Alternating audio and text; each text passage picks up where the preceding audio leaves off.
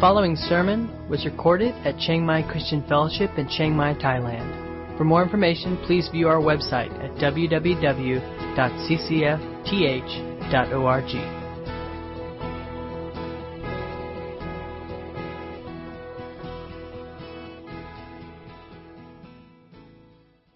A little bit about this idea of a tree in the sea. I'd looked far and wide at the internet. I thought surely I could find a real picture of a tree really on the deep sea. And this was as close as I could get.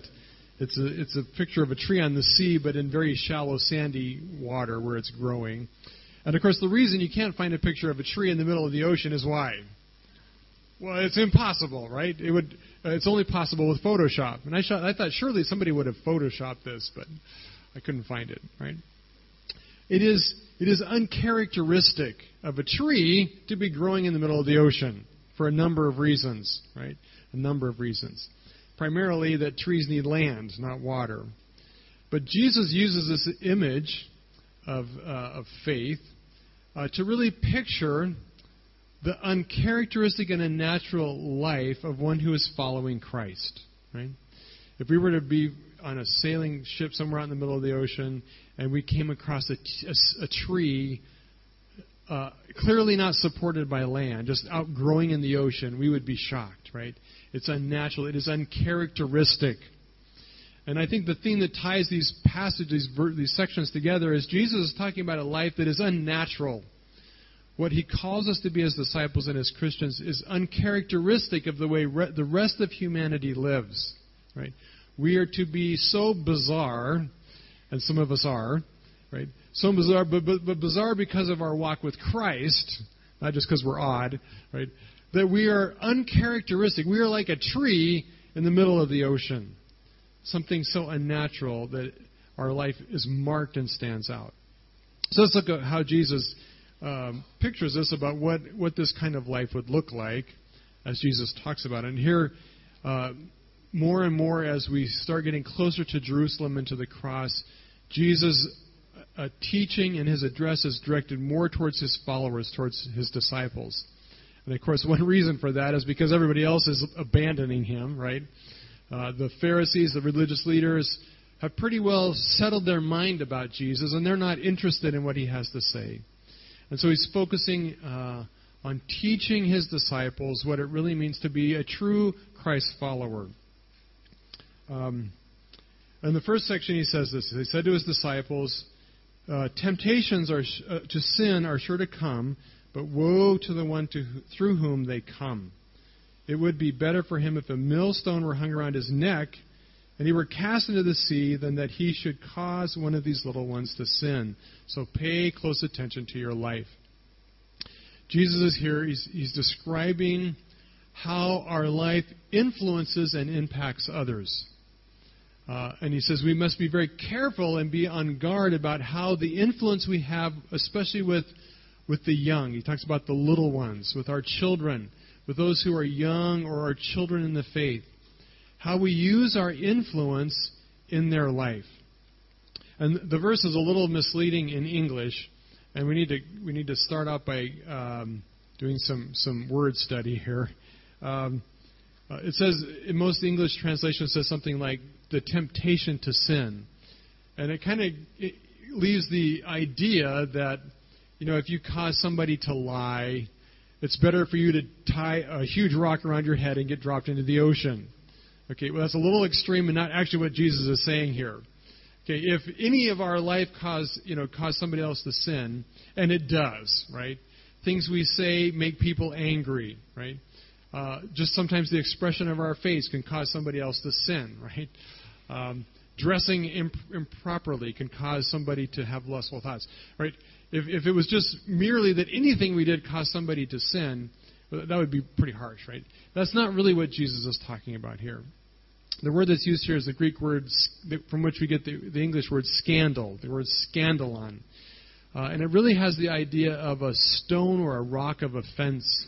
In fact, we'll see later that Jesus was called a scandalon, right? He was the rock of stumbling. And what's pictured here is somebody who puts before somebody an obstacle that causes them to trip in a way that they fall away from the faith. Right?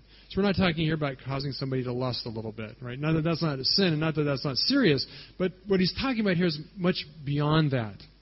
He's talking about doing things that would cause somebody to lose their faith, right? Or to fall away from faith, if not permanently, to fall away from faith and not really trust in God anymore.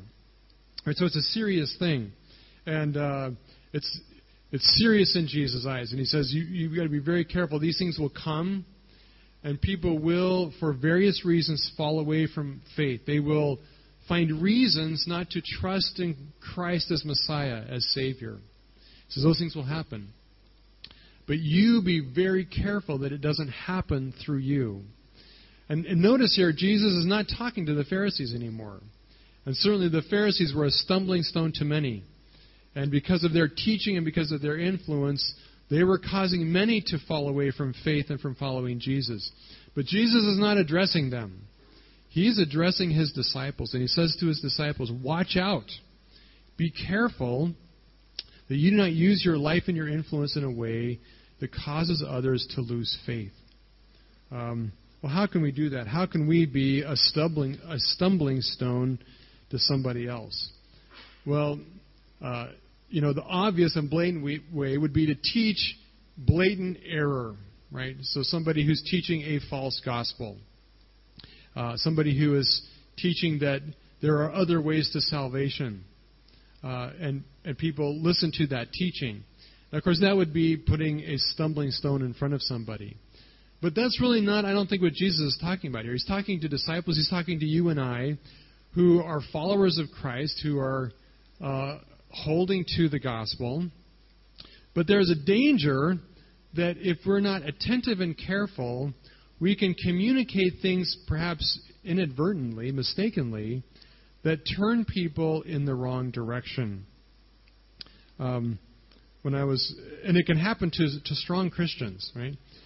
When I was in Bible school, I had a very good friend who was in Bible college with me, and he had grown up in a Christian home. In fact, his family were very involved in full-time ministry with a mission in the U.S. And so he grew up surrounded by the church and by truth, right? He knew the truth. He went to a very good Bible college where he was grounded in the truth. But the whole time, as I look back at our friendship, there was in him this longing for kind of to be super spiritual, right? Now, is it bad to be super spiritual? Well, depends, right? It's good to be Christ-like. It is, however, bad to be super spiritual if what you mean by that is I'm going to be, by my own strength, I'm going to be super good, right? That was kind of the bent of his life. And he graduated from Bible college, and he went out, and he's because of this longing to be kind of above everybody, he got connected with this kind of cult group who taught a very much gospel that wasn't the gospel of Christ. And he went off the deep end. And he got deeply entrenched in this group, so much so that he disowned his family. He told them they were all, going to hell. Just kind of went off the deep end, right? And I met him about 10 years later, and he shared this with me. And praise God, God got a hold of his life and brought him back, right, to the truth. And he realized the error of his ways. Praise God. But how easy it is to let what we think are good truths get twisted and distorted and become destructive, right? And this can happen in our own life. And he says, be careful about how we influence little ones, our kids, students, people who are young in the faith, new disciples and new followers of Christ. And I could go and spend all morning talking about the wrong ways, but let's not go there. Let's talk about the right way. How do you make sure that you don't mistakenly, somehow through something you teach or something you model, lead somebody off into a moralism that is contrary to the gospel? Well, it's real simple. You stay absolutely gospel-centered in everything you do, right? The way you live your life and the core of everything you teach needs to be rooted deeply in the core of the gospel. What is that? Well, we talked about it last Sunday, right? It is real simple. It's not it's easy enough that all of us, I think, can remember this. There's basically three things. First thing, you are a sinner. Okay, you can repeat it if you want, so you don't forget this. I am a sinner. Right? And I was a sinner before I got saved, and I got saved through Christ, but I'm still capable of sin.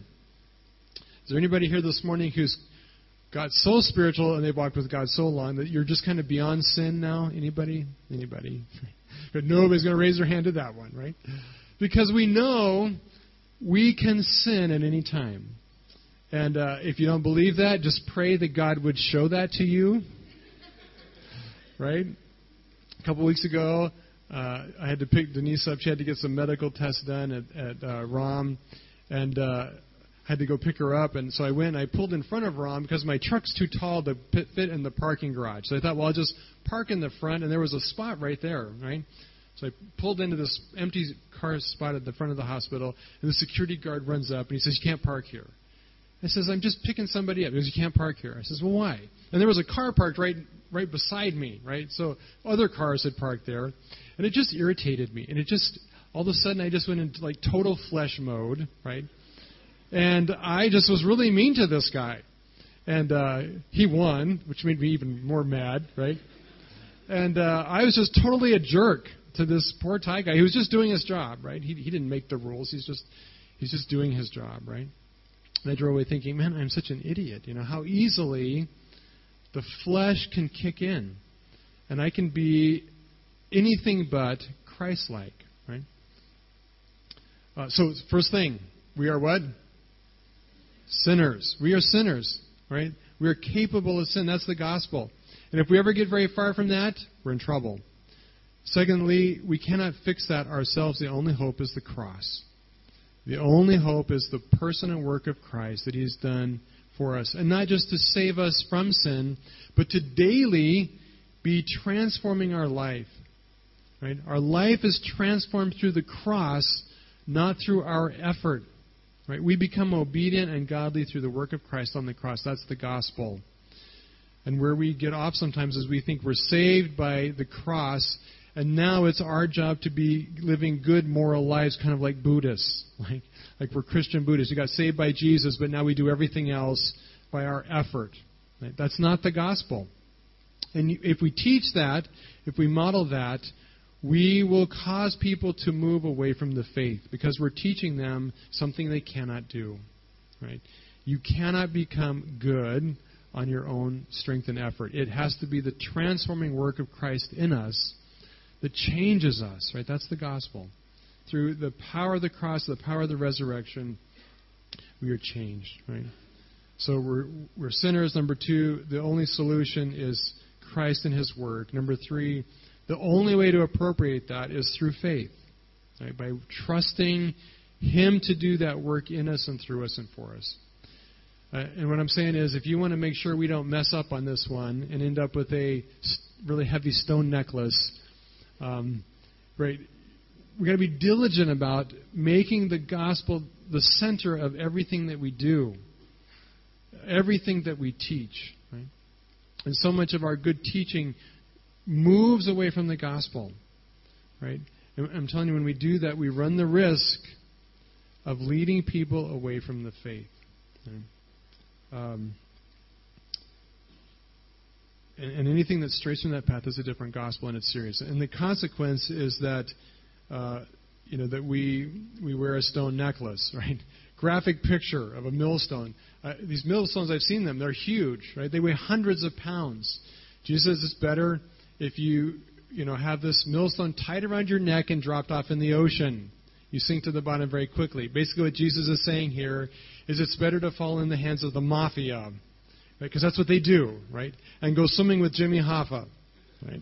Some of you are not old enough to get that, but some of you get that, right? It's bad. Okay, just let me say it's bad, right? Just don't go there, right? It's serious, right? And so the question we need to ask is, what kind of example, not only what we say, but how do we live our life in a way that is an example of the gospel? How are we living out the gospel day by day? The problem is that we're not careful about our life, right? There's a disconnect sometimes between our theology and our action. And even though we know in our head we're supposed to be living out the gospel, we start living out a life of works. And what we model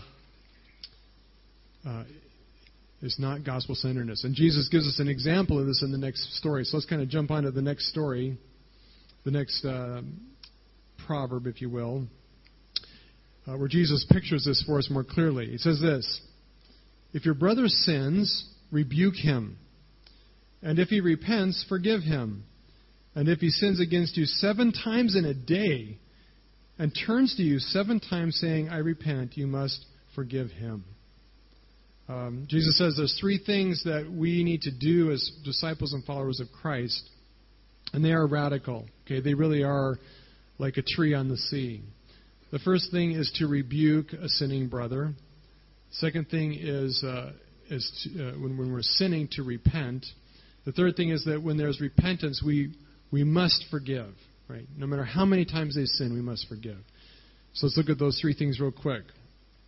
He says a life that is gospel-centered is a life that where we have the right kind of influence. Means that we live in a community, we live in relationships with other people where it is okay to tell them they're screwing up, right? Where it's okay to tell people you're being a jerk, right? Now, how many of us do this? No, you have to raise your hand, but how many of us really do this well, right? Well, there's problems with this because there are some people who do this, right? They do not do it well, right? They're all too free to tell other people, how much they're messing up, right? And so a lot of us are a little nervous about this one because we want to turn a bunch of like church police loose on the world, and we're like, that would be bad. And we think of passages where Jesus says things like, take care of the log in your own eye first, right? And we're a little nervous about this whole going about rebuking each other, right? But Jesus says, rebuke your brother when they're sinning. And here's the problem, and this is where it kind of goes back to this way we live by example, right? The way we live out the gospel. What does a gospel culture look like? And the reality is that we live in a culture, in a world where rebuking each other, the way that Jesus is describing here, where it's healthy and positive and loving, right, is not a part of our culture. Right? Especially if we're in Western cultures, because in Western cultures, we are all sovereign over our own life. And we have the attitude, who has the right to tell me what to do? Right? Who are you to judge me? Right? And that's not our culture. Right? And I don't know any Western culture where that is okay to point out other people's flaws. And of course, in Asian cultures, it's even worse because you lose face. Right? It's not man's culture to do this. But it is gospel culture. And the problem is that we do not live out a culture of the gospel. And what do I mean by that? Well, what I mean by that is this. First thing of the gospel is what? First point, we're sinners. We're what? We are sinners, right? One of our identities, and it's not our only identity, right? We're forgiven sinners. But part of who we are is people who mess up, right? We need to make that part of our culture. But is that the typical church culture, right? Is that the kind of thing we put on our slogan, right? We're a bunch of sinful, wicked, rebellious people. Enter at your own risk, right? But it should be, because that's what we are, right? We are people capable of biting your head off, right? Restrained only by the Holy Spirit and the work of God in our life, right? We need to develop a culture and a place where we live in community and relationships where it's just a fact of the nature of our relationship that you're going to mess up and I'm going to mess up, right? And we're all going to do stupid things, right? This is a great place to start with marriage, right? Because marriage, usually we do it like this. It's like, well, I'm not going to mess up and you better not mess up, right? But if I mess up, I want forgiveness. But if you mess up, I'm going to hold it over your head, right? What if marriage was like this? Well, I'm going to mess up and you're going to mess up a lot, and we're going to get lots of practice to forgive each other, right? Right? That's gospel culture. And Jesus says we need to be in the kind of relationships where this is expected and normal, right? And where we don't get so blown away when people sin. But the sad reality is that often the church, we put ourselves on a pedestal, and we have this expectation that Christians don't mess up, right? That pastors and missionaries and people who are following God have to be holy people, right? Now, should we be holy people? Absolutely. But is this going to go perfectly? Absolutely not, right? We should be striving for holiness, but it is a battle. It is a wrestling match with our flesh. And the truth and the reality is that we have a hard enough time with the sins we know about, right? And there's a whole bunch of sin, a boatload of sin that we're not even aware of in our own life, right? We have blind spots. We have weaknesses. We have areas where we are oblivious to where we're headed, right? So we need to be a people who develop a culture where it is okay to rebuke each other, right? Where it is okay to say to a brother, you might want to think about this, because what you're doing is maybe not really that Christ-honoring, right? And we need to develop the kind of relationships where we have the freedom to do that. And here's the other thing. We need to develop relationships with people where we give them permission to speak that way to us, right? Are there people in your life who you have told, I give you total permission to tell me anytime you think I'm a jerk, right? We should all have people like that, right? Now, does that mean that everybody in the whole church is fair game? Well, no, right?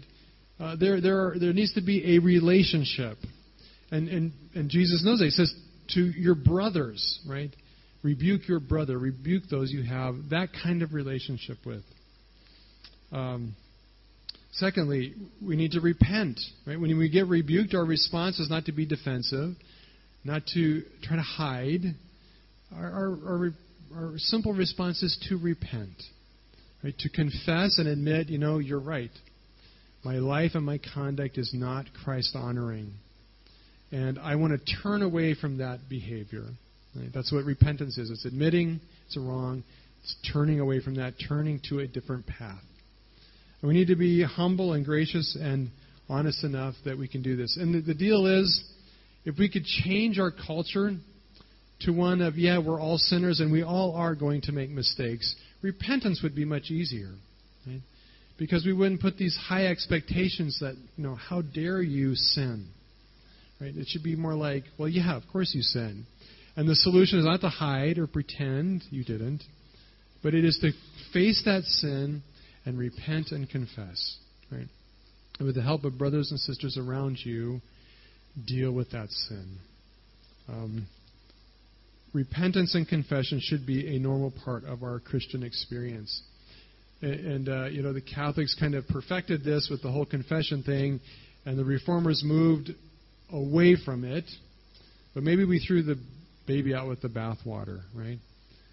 We should be in the practice of being honest with our close accountability partners, friends, that we can confess our sins, right? That we can be honest and repent. Why? Because it's how God has enabled us as part of a community to move forward and overcome those sins. Right? If we're constantly hiding and we can never be honest, it will be very difficult to overcome them. So we confess. Third thing is we forgive. Right? We forgive. And the context here is that the sin is actually towards me. Right? I'm the one that's been hurt. And I rebuke because I have personal connection with this sin. And I seek and pray for this person to repent. And if they do, I must forgive. And not only that, but he says you must forgive even if it's 7 times in a day. Right? Now get the picture of this. Suppose you are married to an alcoholic, right? And they know they're not supposed to drink. And they come to you at 8 in the morning, and you can smell the alcohol in their breath. And they say, dear, I'm sorry. I drank this morning. I took a drink. I know I'm supposed to. And I'm confessing it to you, and I'm repenting. I don't want to do it anymore. It's okay. I forgive you. Noon, they come back. I did it again. Right? 2 o'clock, 5 o'clock, 7 o'clock, 9 o'clock, 10 o'clock, 11 o'clock.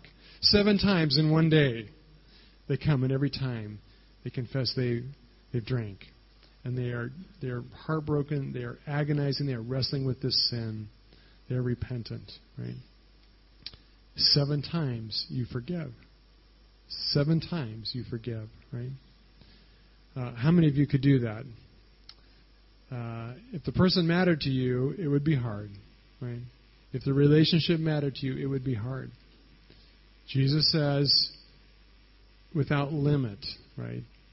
You forgive. I think 7 is the most you could do it in one day, maybe. I don't know. But you forgive over and over and over again if they are wrestling and dealing with it.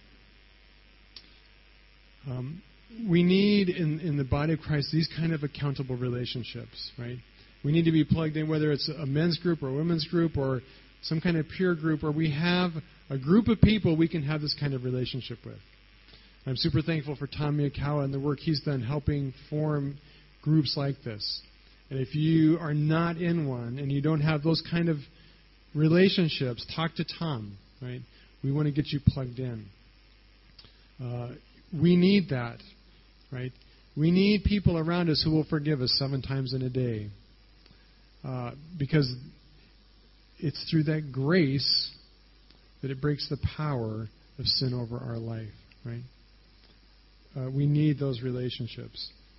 And we need people who are so committed to the holiness of God and His reputation that we are willing to walk with people in a way that moves them towards godliness. And see, the reason we worry about people who are going around rebuking is there's an attitude of people who condemn others because they feel they are superior. And that's not gospel culture, right? What we need is people who know they sin and who welcome the rebuke in their own life because they know they have beams and boards and specks in their own eyes.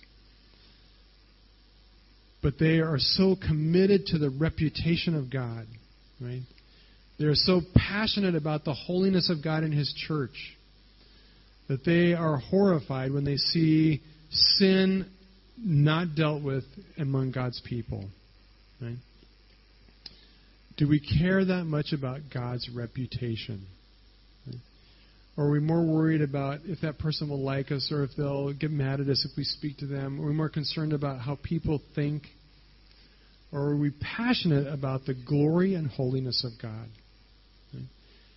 If we were passionate about the holiness of God's church and the reputation it has before the world and the honor of God before a sinful, broken world who is looking to the church, wanting to know if we are really trees on the sea or if we're just like them.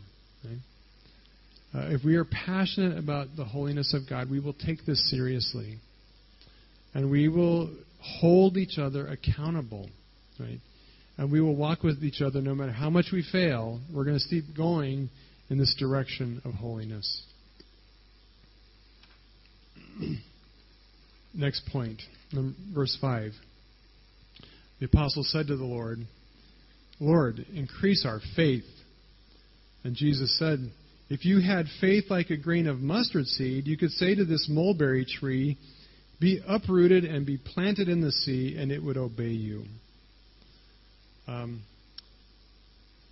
If you take this out of context, it looks like they're just asking for more faith, and they're just saying, Lord, we just don't think we have faith to, because I have yet to get one mulberry tree to grow in the ocean, right? I've been trying this whole casting mountains into the sea thing. It's just not working for me, right? But that's not the context, is it?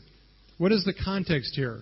Well, Jesus has just been talking about this lifestyle of relationships where we rebuke sin, where we repent, and where we offer unbelievable and endless forgiveness, right? Why did the disciples ask for more faith? Because they're looking at this going, 7 times in one day, you got to be kidding, right? There is no way I can do that. That is impossible. The only way I could have that kind of grace and forgiveness is if I have a lot more faith. Lord, increase my faith. Because I don't have the faith to do that, right? Increase our faith.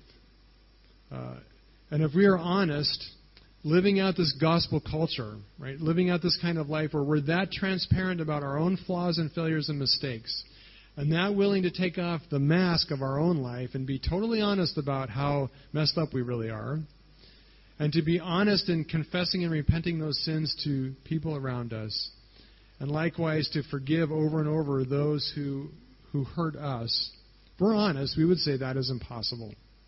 Why? Because it is unnatural and uncharacteristic of humankind. It is not our nature. It is not what we are like. And so the disciples cry out, Lord, we can't do this. That is impossible. We should probably approach it with the same attitude. Lord, we can't do this. We need a lot more faith. But notice what Jesus answers. Right? He does not say, thank you for asking. I was hoping you would ask, and now I can pour on you much more faith. Is that what he says? No. Notice what Jesus says. He says, guys, all you need is faith the size of a mustard seed. Right? In essence, Jesus says this, look, guys, your problem is not the quantity of your faith. That is not the problem. Right? Doing this does not require massive amounts of faith. Right? In other words, and here's the thing, this is what Jesus is saying. You don't have to be a spiritual giant to live out this kind of life. Okay? And this is what we do. We make excuses. We say, Lord, I know I can't do this now, but I'm going to keep reading my Bible and going to church and growing. And someday when I'm 170 years old, I will have gained enough faith to live this kind of life. Jesus says, no. All it takes is a little faith. A tiny little faith, right? The problem is not the amount of your faith. The problem is, are you using it? Right? Are you putting it into practice? Are you exercising what little faith you have? And Jesus says simply this, you can do this. If you have even the tiniest speck of faith, you just need to exercise that little bit of faith that you have. So here's the deal. Somebody has hurt you deeply. And it's not only the first time, it's the 100th time they have hurt you. They've done the exact same thing. And they know it irritates you. Right? They know how much it bothers you, and they do it anyway. And they come to you and they say, I'm sorry. I know that bothers you. It's like, you have no idea how that bothers me, right? And you just want to, sorry, just killed Grace's guitar. You want to strangle them, breaking the guitar, right? You got to forgive. You need to step out in faith and say, I can't do this, right? But I am going to command forgiveness. I'm going to trust God, and I'm going to do what is humanly impossible. I am going to forgive. I don't feel like it. I don't know what that looks like for me. I am going to take the steps to forgive. And at first it may mean speaking a word that none of the rest of your body even agrees with. And you just say the word, I forgive you. Right? But you, in faith, you take that step. And God will make up the difference. Right?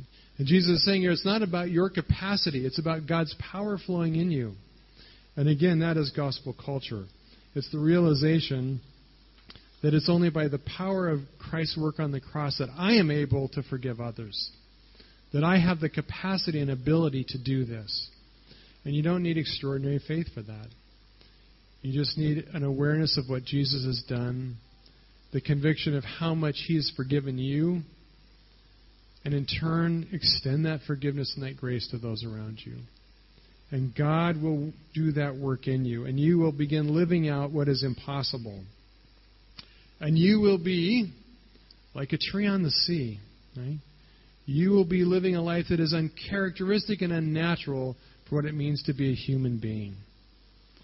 You will be extraordinary, like a tree on the sea. Last thing he says, verse 7.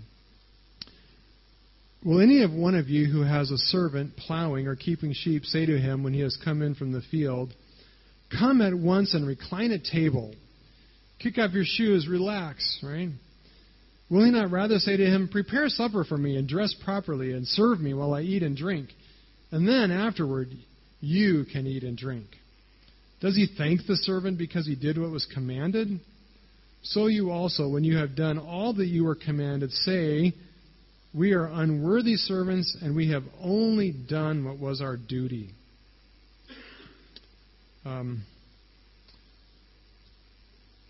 It would be very easy if we're successful with point number 3, okay? If we are able to exercise faith and do the impossible. And we find ourselves suddenly becoming people of extraordinary capacity to forgive, and of grace, and of patience. And, the guy cuts you off on the road, and you just smile at them, and you are at peace and tranquil, and you're just exuding grace and forgiveness everywhere you go, right? There's great temptation and risk in that, in beginning to foster a spirit of spiritual pride. I was trying to say, well, of course that's what I do. I am extraordinary, right? I am a tree on the sea. I am such an example of godliness and of humility and of compassion and grace. Of course that's what I do, right?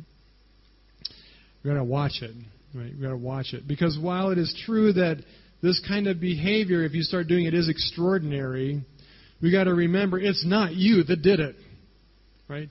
It's not because you are extraordinary that you are the tree on the sea. It is because the extraordinary work that God has done in you that's made you like that. You are just a servant, literally a slave. To understand what Jesus is saying here, you've got to understand a little bit about what a servant or slave was in his day, especially if it was a Jewish slave. We have this picture of slaves being captured and being forced into slavery, really apart from their own free will or choice. But in Jesus' day, that's not true for most slaves. Most slaves got into slavery by their own choice, and it would work like this. You would have financial problems, and maybe you couldn't pay your rent or pay your mortgage, and you get behind, and pretty soon you have this huge debt, maybe thousands or hundreds of thousands of dollars that you owe. And in those days, if you got behind on your creditor, you didn't just get a bad credit score, right? Or have to go to Chapter 11 bankruptcy. Instead, you went before a judge and before a court, and they could actually beat you. They could beat it out of your flesh, right? This would change the whole credit picture in the world, right? If falling behind on a payment meant you got flogged. And they could throw you in jail for a very long time, right? So if you're facing a beating and jail term, you want to avoid that. So what you would do is you would go to somebody, maybe a friend who is wealthy, and you say, hey, look, I'm in trouble. I will serve you. I'll be your servant, your slave for X number of years if you will pay off my debt. And a wealthy, generous person would do that. They would say, okay, you serve me. That debt amount is going to cost you 12 years of your life. You serve me for 12 years, I'll pay your debt. Right? They get you out of jail. They keep you from being beaten, and all you have to do is work for 12 years. Right? It's a good deal, right? So you work for this guy, right? And he's done you a favor, and you in turn are paying back really what you owe him, because now you owe him that debt. And so the picture Jesus has is, you're out plowing in the field, and you come in, and do you expect the master to say to you, it was hot out there, you were working so hard, why don't you just kick back, let me do supper, right? Let me wash the dishes, because I'm feeling kind of bad for you, right? Would you expect that? Well, in our culture, maybe we would, right? So we get this whole slavery thing. So let me change the picture just a little, right? Imagine this.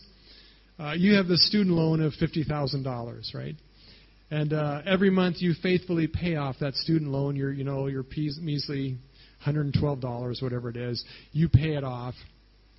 And would you expect that because you pay it on time monthly to get a letter in the mail one month saying, hey, I know you're working hard. You're doing such a good job with this whole debt thing. We just want you to know our bank really is with you. And so we're going to waive the interest for this month because we're with you. We love you, man. Would you expect that? You'd be quite shocked if you got that, right? Because it's like, no, you pay us and you pay the interest. It's the deal, right? Just pay up and pay on time, right? We don't get thank you letters from our creditors saying, oh, we just appreciate you so much, right? We get bills saying pay on time or we will deal with you. Okay? That's the picture Jesus is painting here. A servant is not in a position to expect favors. He's not in a position to expect overwhelming, gushing gratitude from his master. Right? Likewise, God has redeemed us through the blood of Christ. We are to serve Him. We in essence, owe Him our life. And Jesus is not talking here about what God's grace will give us. There will be rewards for us. Rewards beyond what we can imagine. And for faithful servants, there will be abundant rewards. Right? So He's not talking about that. What He's talking about is our attitude as we serve. Right? We need to have an attitude of humility, that we are just doing what is expected of us, right? We are doing what in gratefulness and gratitude we owe to God who has given us so much grace, who has rescued and saved us. So if we start feeling how extraordinary we are, about how, the world should applaud us because we're serving God, and how our family should just be awestruck at what servants we are, right? And how gracious we are to forgive them, right? And I'm telling you, don't do this with your wife. Don't ever forgive her and then say, "Aren't you just glad you're married to me that I would forgive somebody like you?" I'm telling you, it just unravels the whole thing. No, we say no. I'm doing what is required, right? I'm doing what God commands. I am simply by faith exercising in obedience the life that He's called me to. And it is extraordinary, but it's by His doing, and it's through faith that He's working that out in me. It's a miracle, and I'm just doing what is the normal Christian life. Right? Let me close with just one last point, wrapping this all together. Jesus did this, right? Jesus never commands us to do something that He does not do Himself. Jesus is the supreme example, right? And He uses His influence in ways to build faith. Ironically, He was also a stone of stumbling. As Paul writes in Romans, the people of Israel who tried so hard to get right with God by keeping the law never succeeded. Why not? Because they were trying to get right with God by keeping the law instead of by trusting in Him. Right? It's the wrong gospel. Right? And they stumbled. It says they stumbled over the great rock in their path. And God warned them of this in the Scriptures when He said, "I am placing a stone in Jerusalem that makes people stumble, a rock that makes them fall. But anyone who trusts in Him will never be disgraced." Ironically, Jesus was a stone of stumbling. Right? But it wasn't through His bad example, it was through His perfect example that they refused to trust and follow. His example was flawless. Secondly, Jesus demonstrated infinite grace. He was both passionate about the honor of His Father, right? He rebuked sinners, and He was not afraid to point out to everyone their sin, right? But He did it in ways that were gracious and that were humble. And He did it from a motive that was passionate about His Father's honor. He turned the temple upside down and chased out the money changers and the thieves because He was passionate about the honor of His Father's house. A zeal for your house consumed me, He says. But while He was passionate for God's holiness, He had an incredible capacity to forgive.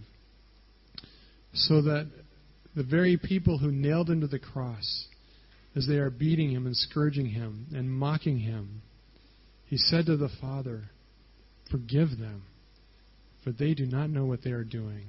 Right? At the most horrible time of His life, He was still forgiving. He lives an incredibly miraculous life, right? Because He walked in faith. He was the extreme tree on the sea, right?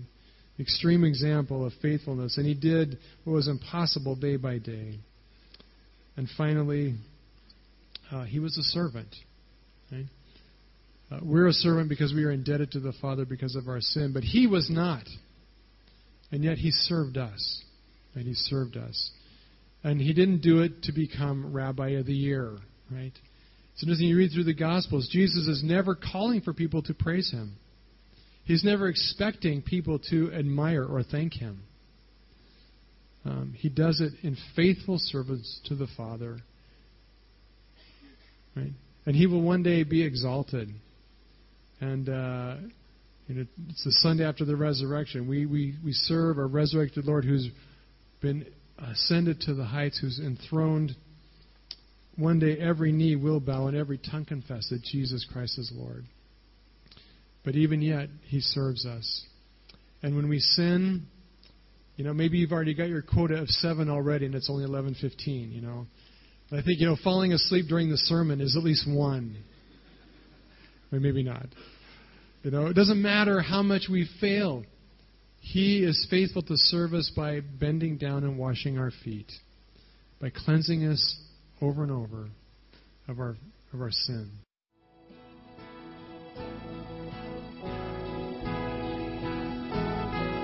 You've been listening to a sermon recorded at Chiang Mai Christian Fellowship in Chiang Mai, Thailand. For more information, please view our website at www.ccfth.org.